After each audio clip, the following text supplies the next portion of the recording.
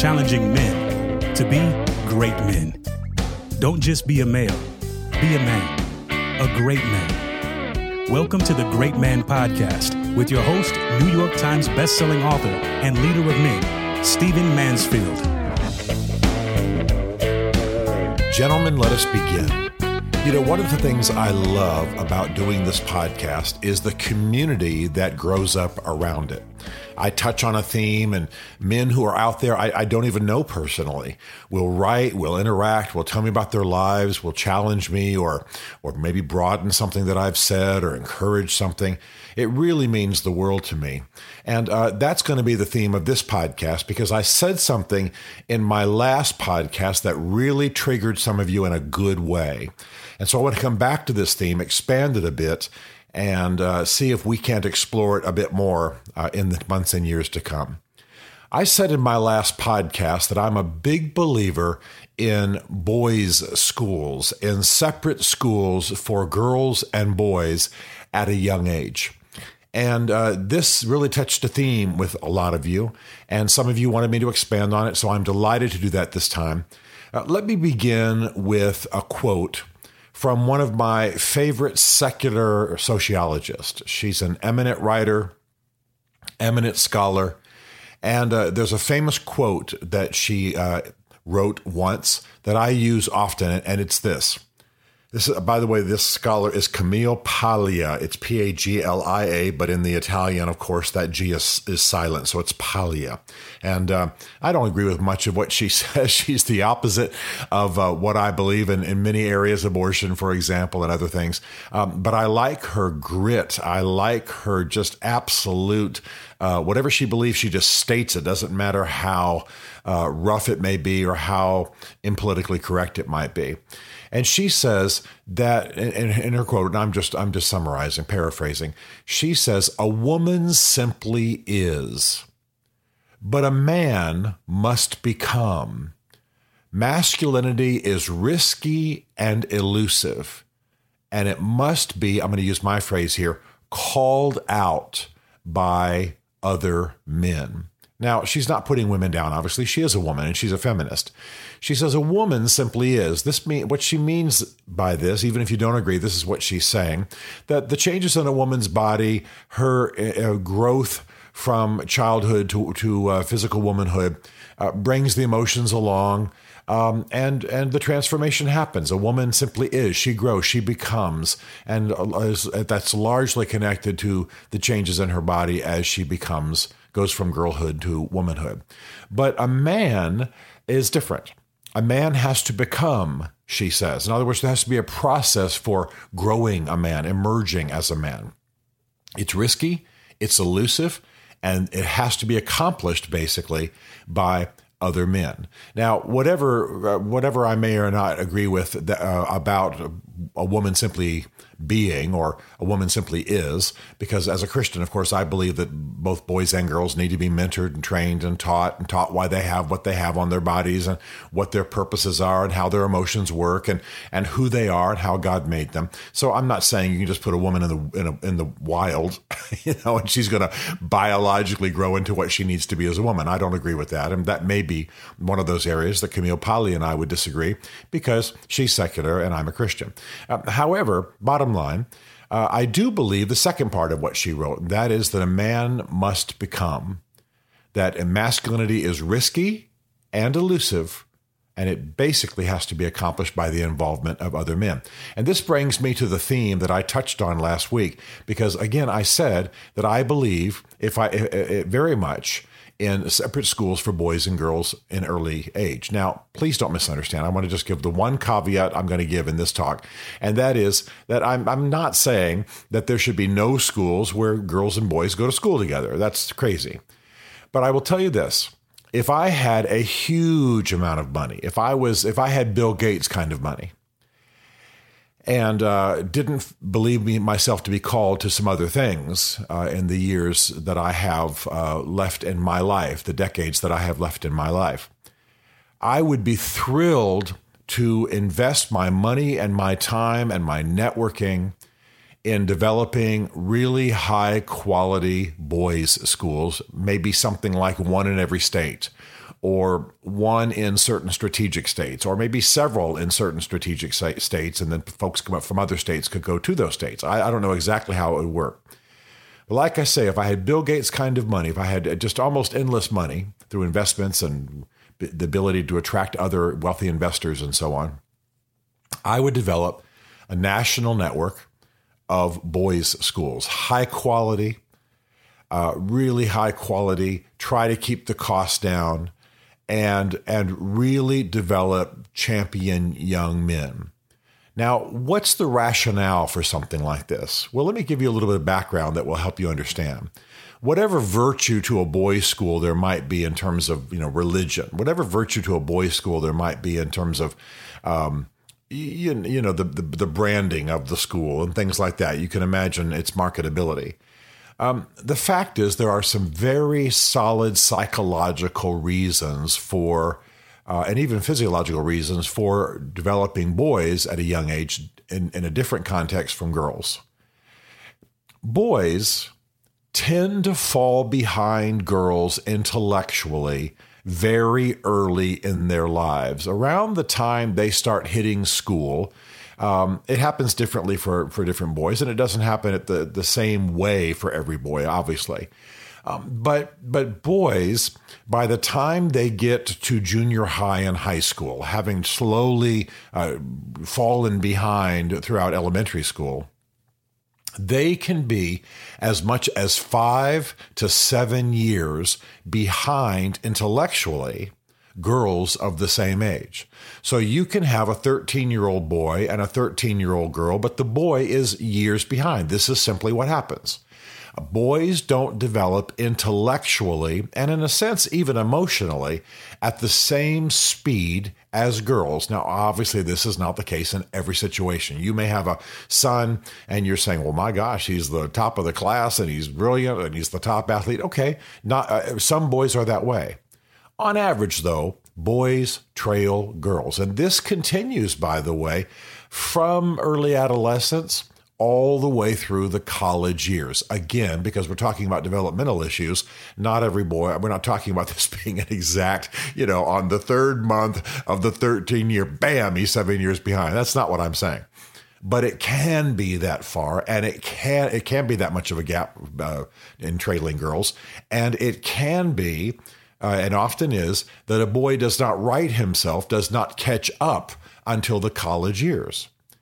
So when we do what we do in our modern public schools, and I understand why the methodology is used, that essentially you march students through school all based on age, right? Pretty much based on age. All the guys and girls in the 7th grade are basically the same age, and they got to the 7th grade by having moved through grades according to age. You started school at a certain age, and then you progressed forward. There can be a little bit of difference based on which month of the year they're born in, or whether they got put back for something or started later, who knows what. Having grown up in the military, I saw a lot of that. Kids would get a late start, or their fathers would be assigned or mothers would be assigned somewhere in the world where the school wasn't ready or active, or hardship assignment or what have you. So I was very used to kids being of slightly different ages, but for the most part, an 8th grader, they're all basically the same age. The 7th graders, they're all basically the same age. A 15-year-old, all basically in the same grade. And so we move the kids through as though age is the determining factor in intellectual development. Well, but it isn't true. It's not true, by the way, even within girlhood and boyhood, but it certainly isn't true between boys and girls. Boys trail girls quite a bit. And so a lot of damage can be done by essentially the educational establishment, and I do not speak of them as though they're negative. I have great respect for teachers, public school teachers. In my case, it would have been the Department of Defense schools, which is an arm of the public schools, made a massive difference in my life. I'm very grateful to them, and I'm not inherently anti-public schools. Clearly in America, we've got a crisis going in the public schools, but that doesn't mean I'm opposed to the whole system. So I don't want to be understood that way. However, essentially, this is what we do in the schools. We march people through according to age. Well, as a result, the educational establishment, as I was saying, look at boys as they fall behind and go, well, you're trailing. I don't get you. I don't understand. why you aren't doing better. What's wrong with you? Why are you behind? Why do you trail? Add to this that boys are developing physically, of course, in ways that girls aren't. I don't just mean in terms of parts and body type. I'm talking about the kind of physicality they need, the way they learn, the physicality of even how they learn, how much they need to blow off steam in order to be able to sit in a classroom. I want you to think about what we're asking the average student to do in the average school. They're meant to be sitting still, and I mean for 6-7 hours a day. And now often there aren't recesses, we're understanding. Often are not music classes. Often there aren't gym classes. So a boy now, and this is bad for girls too, but a boy is asked to sit there from 7:30 in the morning? I'm just making this up in general. All school districts are different. Till 3 something in the afternoon. He may not get any kind of recess. He may not have a gym class. And Lord knows he's expected not to be rowdy, not to run, not to push his buddies at the locker, not to be adventurous, so to speak. He's meant to basically be, I mean this not negatively, but a girl. A girl has the ability to sit still, to be highly social in the classroom, and she's usually ahead of a boy, and so she can hang there for 6 hours doing intellectual work. A boy's head wants to spin around. He's not often capable of doing this. Now, please don't misunderstand. Again, I want to say one more time, not every boy, I'm not talking about every boy. People develop differently, and obviously boys get A's and B's, and obviously they don't just murder everybody in the classroom, and they go on to be successful academically. However, boys, for the most part, trail, struggle, have difficulty, okay? And one of the signs of this right now, that this system is not serving boys that well, is if you will examine the statistics about boys right now. Let's just talk about the educational statistics.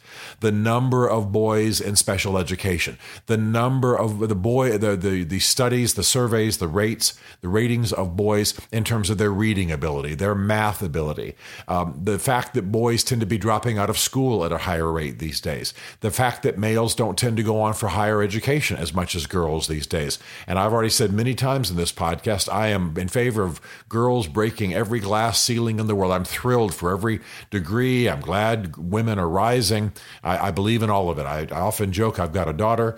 I want her to be the Pope, the General, the President, the CEO, the everything. I want her to rise and accomplish great things. I'm as close to a feminist as my Christianity allows me to be. And you understand how I mean that. I'm as much an advocate for women as I can be. And we can get into the theological implications of that at another time. But all that to say, I believe that boys would be better served. Somebody else will have to address girls. I'm not an expert in that. But boys would be better served if there were options for them to have male schools. These schools would be structured differently. Boys socialize differently. Boys develop at different speeds. Boys need different levels of, explosive physical activity and what have you. And also, while I'm thrilled for every female teacher I ever have had, and I celebrate women teachers, obviously this podcast, the last thing it is anti-woman. For heaven's sakes, that would be ridiculous. The fact of the matter is that boys need older males calling them out. Boys need some older males in their lives. That's why men often recount as they look back over their lives that we're grateful for the female teachers they had, but it was the male teacher or the coach that made the decisive difference, the male coach, that is. Now, again, not putting down female teachers of boys at all. Again, that would be silly.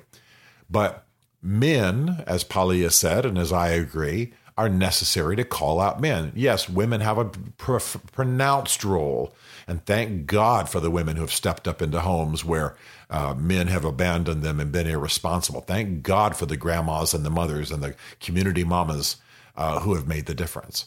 However, what I'm saying is nevertheless psychologically true, and that's why I think there's a great need for a separation of schools. Now, obviously, the public schools can't do that. There would mean 2 schools for every one. If we just separated boys and girls into separate schools, that's crazy. So obviously, it's got to be a private thing, and it's not going to be for everybody. Not everybody wants the kind of education that I'm describing.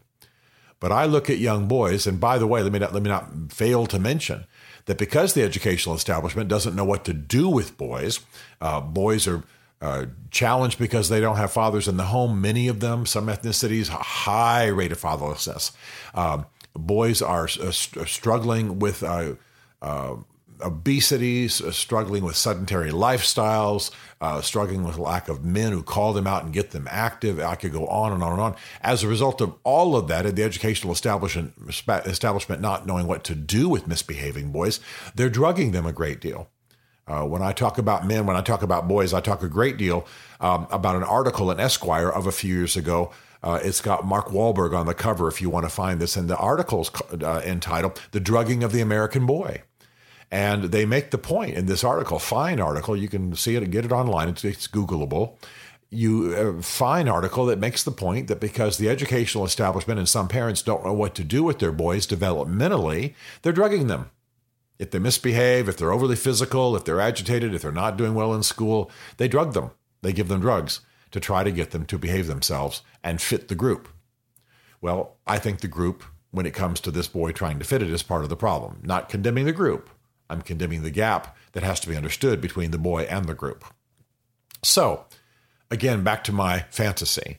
If I had Bill Gates, Warren Buffett kind of money, and I believed that this was a direction for my life, I would be thrilled to start a network of high-quality boys' schools around the country.